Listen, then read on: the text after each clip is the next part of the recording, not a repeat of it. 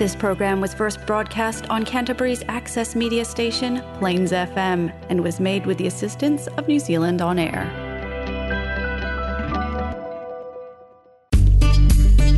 It's time now for Greenthumbs in Canterbury, out and about with the Canterbury Horticultural Society.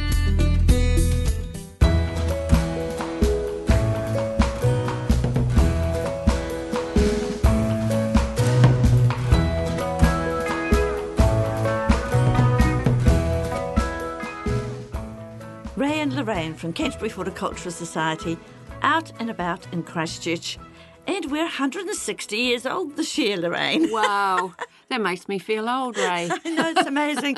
The press is 160 years old and the Canterbury Horticultural Society is 160 years. Goodness, that's a long time, isn't it? Well, yes, for one society to keep going for that long. And it's gone through lots of different changes, yes. And so... but it's still going, isn't it? It's still going. Evolving and it's adapting to the different times. So. That's right, and it's sort of regenerating a bit now with more young people being interested in gardening and...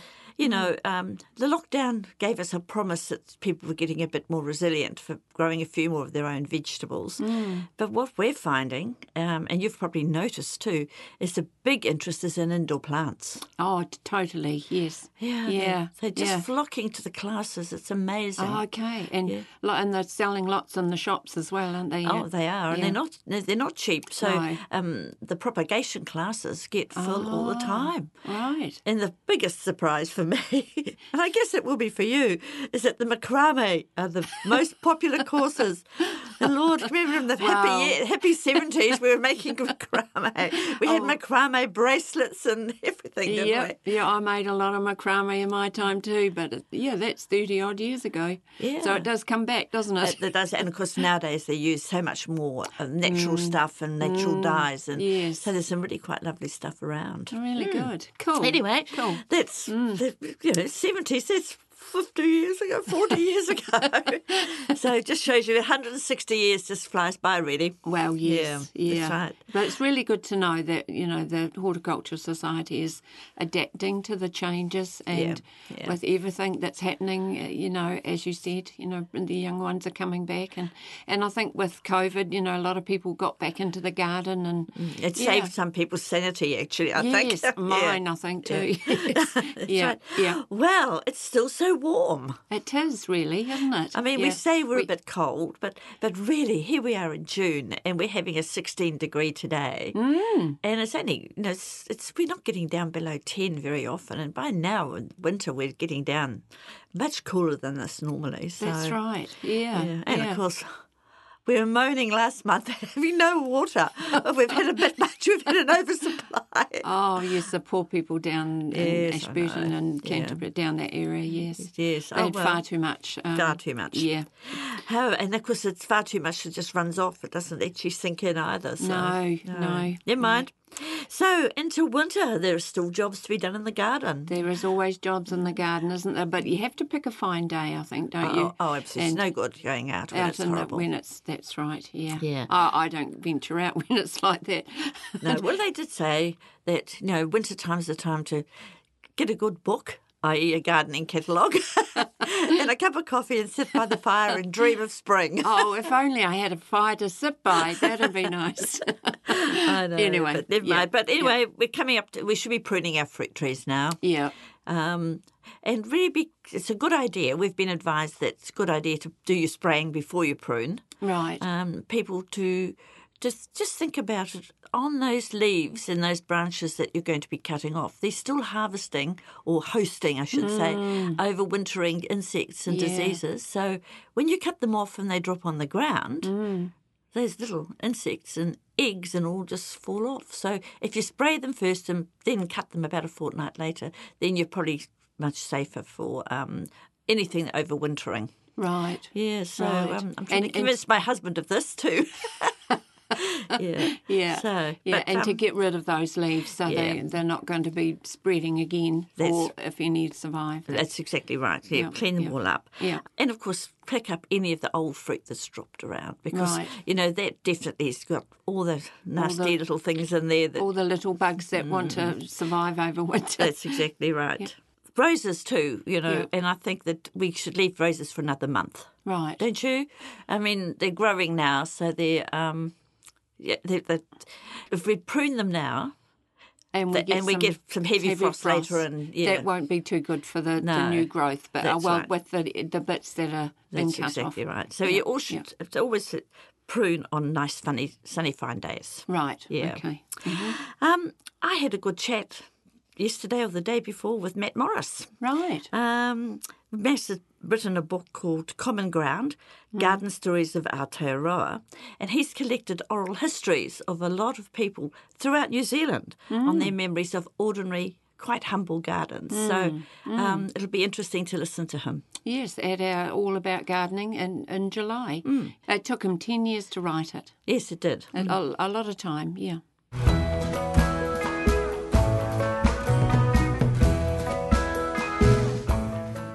Well, today I'm talking to Matt Morris. Matt's just written a book, or he wrote a book, I guess, over the last few years, called Common Ground, Garden Histories of Aotearoa. And Matt himself is quite an interesting character and had lots to do with gardens. So, Matt, tell us a little bit about your background. Okay, well, I grew up in St Martin's here in Christchurch, and in a fairly ordinary suburban garden, and I studied at UC. I actually completed a PhD in garden history some years ago. It finished in 2006, and that was a study of gardening in Christchurch. It's really an environmental and social history, but focused through gardens.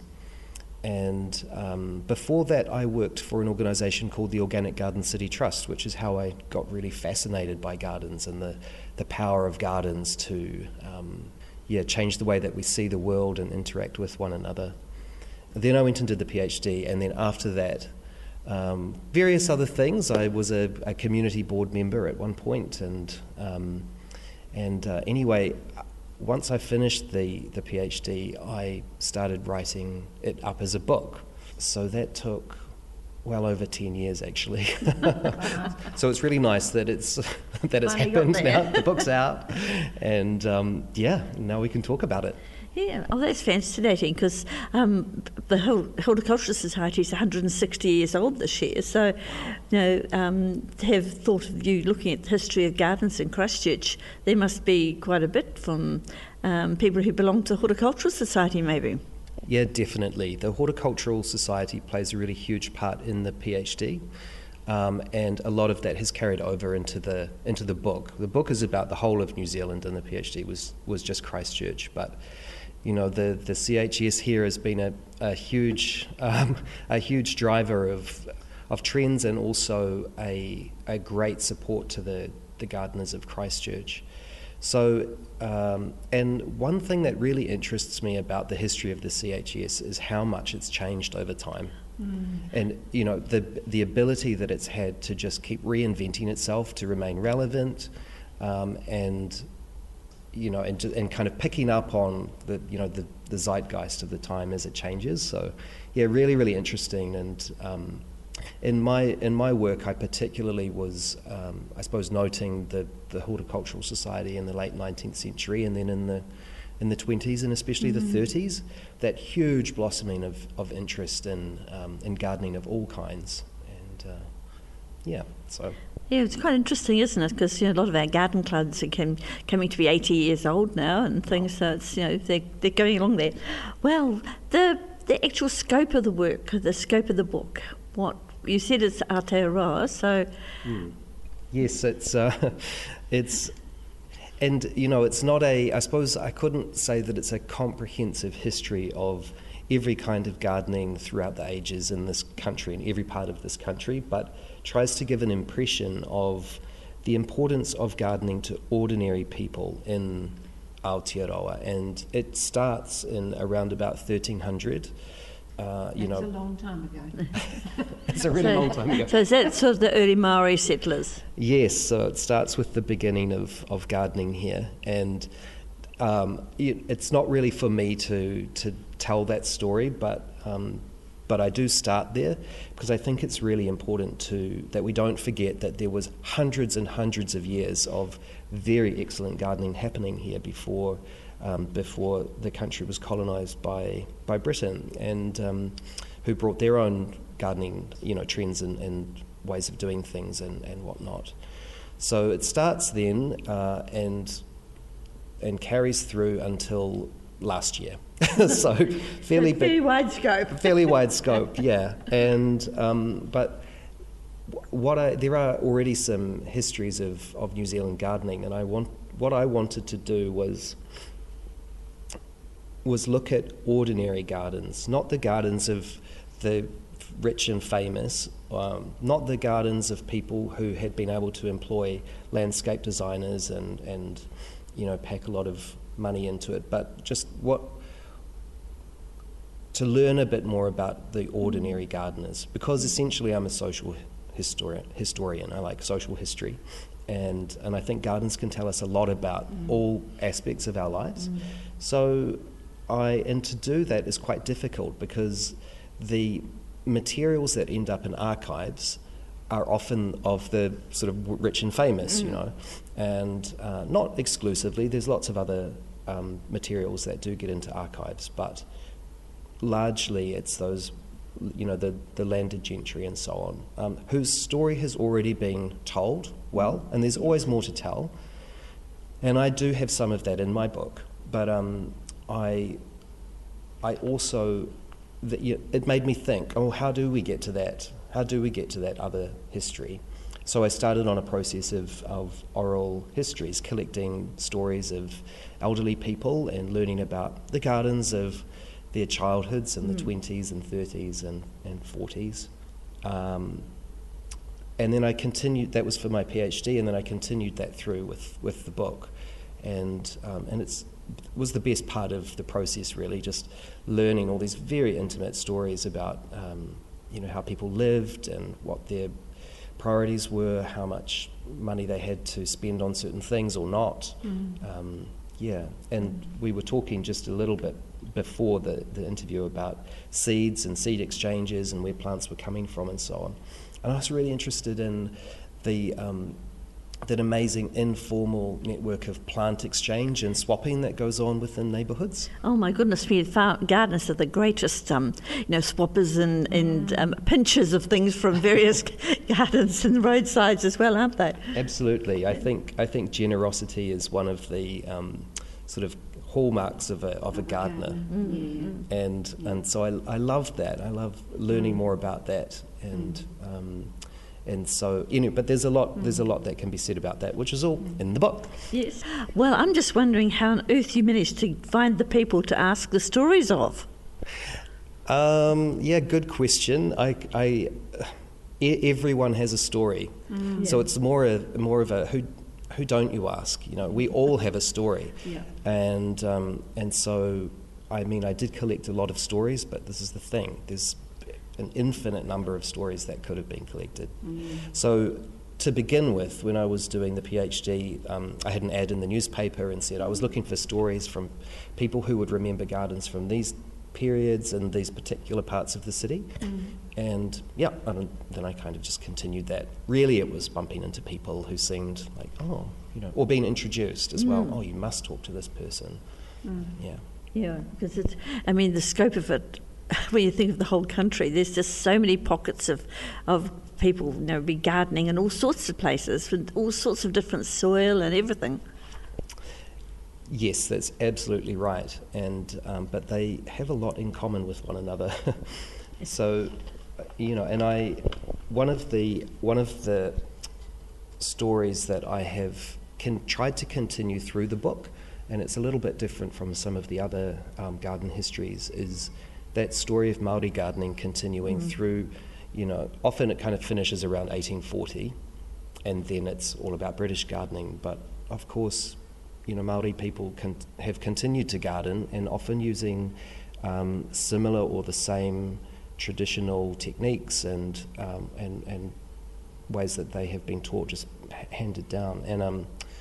So I've managed to find a little bit of these stories through the 20th century and there's been such a renaissance in marae gardening and so on in the towards the end of the 20th century and the beginning of this, and that's a really lovely part of the book too. And are they in Christchurch? Is there the marae, like marae gardens and that? Is there many of them in Christchurch? There are marae gardens in Christchurch. In the book, they're mostly the ones that I talk about. The ones that I talk about are mostly in the North Island. Oh, okay. Yeah. Yes. But that's just partly to do with who I was talking to. Yeah, exactly. And of course, the bigger population of Maori people in the North Island as well, I guess, makes it quite sensible in some ways. I remember my own growing up in a garden. I mean, my parents just had the most flourishing flower garden. My mother was a great orchid grower, and it was everything from gladiolas to violets. I mean, she was mad keen, and of course we always had a huge veggie garden, and you must have found a lot of people with memories with really great vegetable gardens. I did. It's just so inspiring, to hear about these quite large backyard, and that's the other thing, people having large sections compared to now, and the amount of time people must have spent in their gardens maintaining often quite immaculate rows of veggies out the back, and then very beautiful more formal flower gardens and lawn in the front. And it's just so inspiring. It's amazing. I still wonder, how did people do that? It's probably sounds like a silly question, but no, Matt, there were no cafes. There was nothing else to do but garden, yes, and no TVs, and on Sunday was a day of rest and things like that. Yeah. I did remember a couple of stories of people remembering their parents, and particularly their dads, coming home from work and then going out into the garden afterwards and working away, even through the winter with head torches and that kind of thing, just because you had to, if you don't grow the food, then it's going to be, not as great eating. So. And of course people used to eat at 5 o'clock. I mean, I don't know how many women have said to me it was 5 o'clock on the table, 5:30 on the floor. I love that. I haven't heard that, but I'm going to use that. And I think that's why, they had their dinner over and done with it. No television very much. No. Straight out into the garden. So. What a beautiful way to live. Yeah. And simple way, much more simple than now. Yeah, yeah. But it is coming back to that a bit, though, isn't it? Like with COVID and with like the earthquakes from Christchurch and other places. Things are going back to gardening. I think people are getting more interested in doing it, aren't they? On a much smaller scale, I think. Of course, yeah, but. I think you're onto something. Certainly in Christchurch, we've seen with the earthquakes a real focus on this idea of food resilience and gardening for community resilience. We know that since 2010, there's just been an enormous rise in community gardening around the country. About 60% of the community gardens that exist have started up since 2010, right. So which is amazing, really. And just prior to that, of course, was the global financial crisis, which really did stimulate a lot of people, not just community gardeners but home gardeners as well, to get back into growing food. And I mean, I don't know if you remember, but fruit tree nurseries were selling out at that time because that's right, really yes. Quite unusual. So. Yeah, and then with COVID again, there's been it's been really, really interesting. I think we have seen it was quite difficult for community gardeners to keep going because community gardens were classed as parks, and you weren't meant to congregate in those sorts of spaces. So it was quite difficult during the autumn time, and at the same time having people being at home so much and having so much of that time and not much else to do, no cafes to go to, blah, blah, blah, still TV. But, but I know that a lot of people did actually turn to the garden as something to do in that time. Do you think there's another whole book in this? There's so much to say about gardens.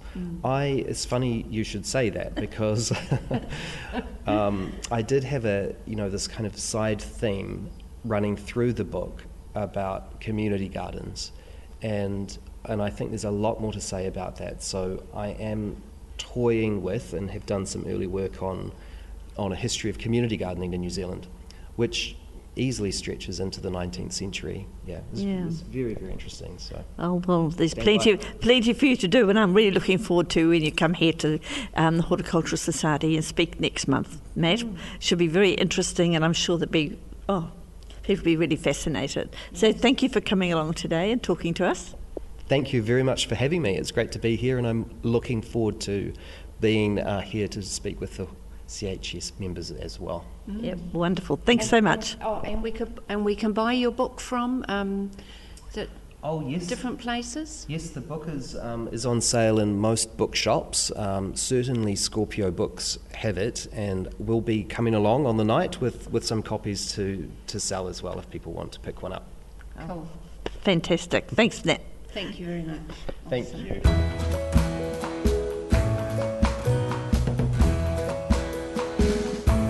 So, Ray, what are you doing in your garden at the moment? You're putting your garlic in? Well, it's every year the same question comes up, Ray, have you put your garlic in? Because everybody knows I plant buckets of garlic because I love homegrown garlic. I heard quite a few years ago that if you plant the garlic in August, you get nicer corms. So we tried that. We've tried that now for the last 4 years, and we've got a really good crop. Right. And I've sort of reasoned that we're planting them now. Yeah. Normally it's quite cold and the ground's getting hard and it's a bit wet, and those little bulbs, and they're only little bulbs, or corms, what you call them.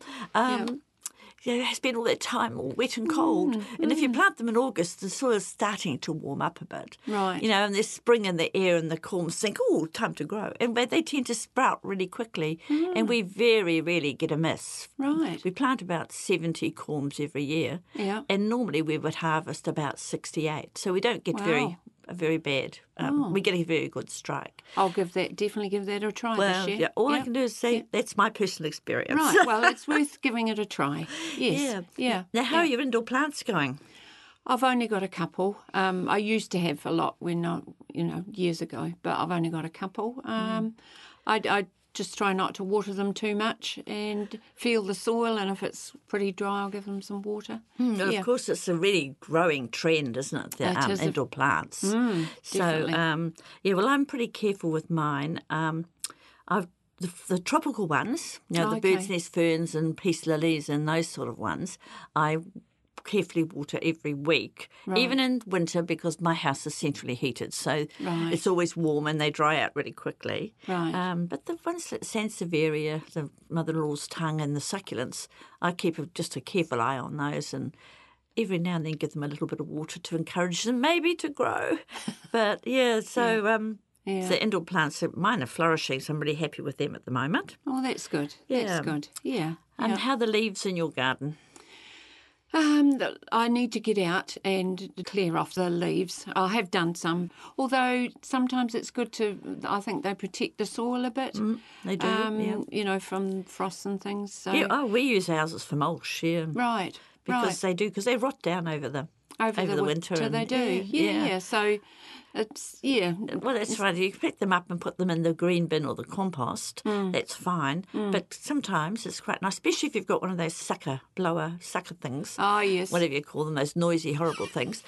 They mulch them up and make really lovely, fine mulch. So we use our leaves for that usually. Right. But, normally Queen's birthday weekend, I get out and cut back all my perennials and everything. Right. But it was so miserable. I just didn't feel like getting out last weekend. No, it was too wet, wasn't it? Yeah. Too wet and miserable. And the soil's too wet to be tramping on anyway. Oh, for sure. Yeah. Because then you compact it and all the good things in the soil get squashed. And right. So yeah. It's just so damp. I've got silver beet and spinach to plant out. Oh, okay. But I'm still so soggy. I still feel the poor little things will sort of suffocate, really. They won't, Yeah. I'll just say the parsley is the herb of the month. Well, the herb of the year, actually. It is, yes. And I just think it's an amazing herb. I use it every day in something, either soups or in an omelette or... Oh, yes, scrambled eggs. Garlic butter, all sorts of things. Yeah. And you can just make a parsley salad. If you've okay. got Right. especially Italian parsley. Right. Yeah, you can cut, if you get the nice tender leaves, so you can add that into the salad, and it's full of all sorts of nutrients. Oh, so it is, definitely. Because lettuce is not the most nutrient-rich No, it's vegetable just full around. of water, isn't it, really? So if you add some parsley. Yeah, and it grows all year round, so we're very lucky. I've got a good crop of parsley, and I'm really pleased. Yes, I have. It is a go-to, isn't it? Oh, it definitely is. Definitely is. So what's happening at All About Gardening? Next month, in July, we're having Matt Morris, who's talking about his book, The Common Ground: Garden Histories of Aotearoa, and it took him 10 years to research it and do it, and it'll be very interesting. I think so too. Yes. And you'll have some of the books there. That's right. It's all about gardening too. Just for people to buy, and he's happy to sign them for people too. Yes, which is an added bonus, isn't it? It is, yeah. So Yeah. anyway, here we are once again at the end of another month. I know. Or the beginning of another season, I guess. Yeah. Any questions, any comments, you can phone in to Plains FM and 365 7997 or send an email to info@plainsfm.org.nz. And I'll see you again next month. Definitely.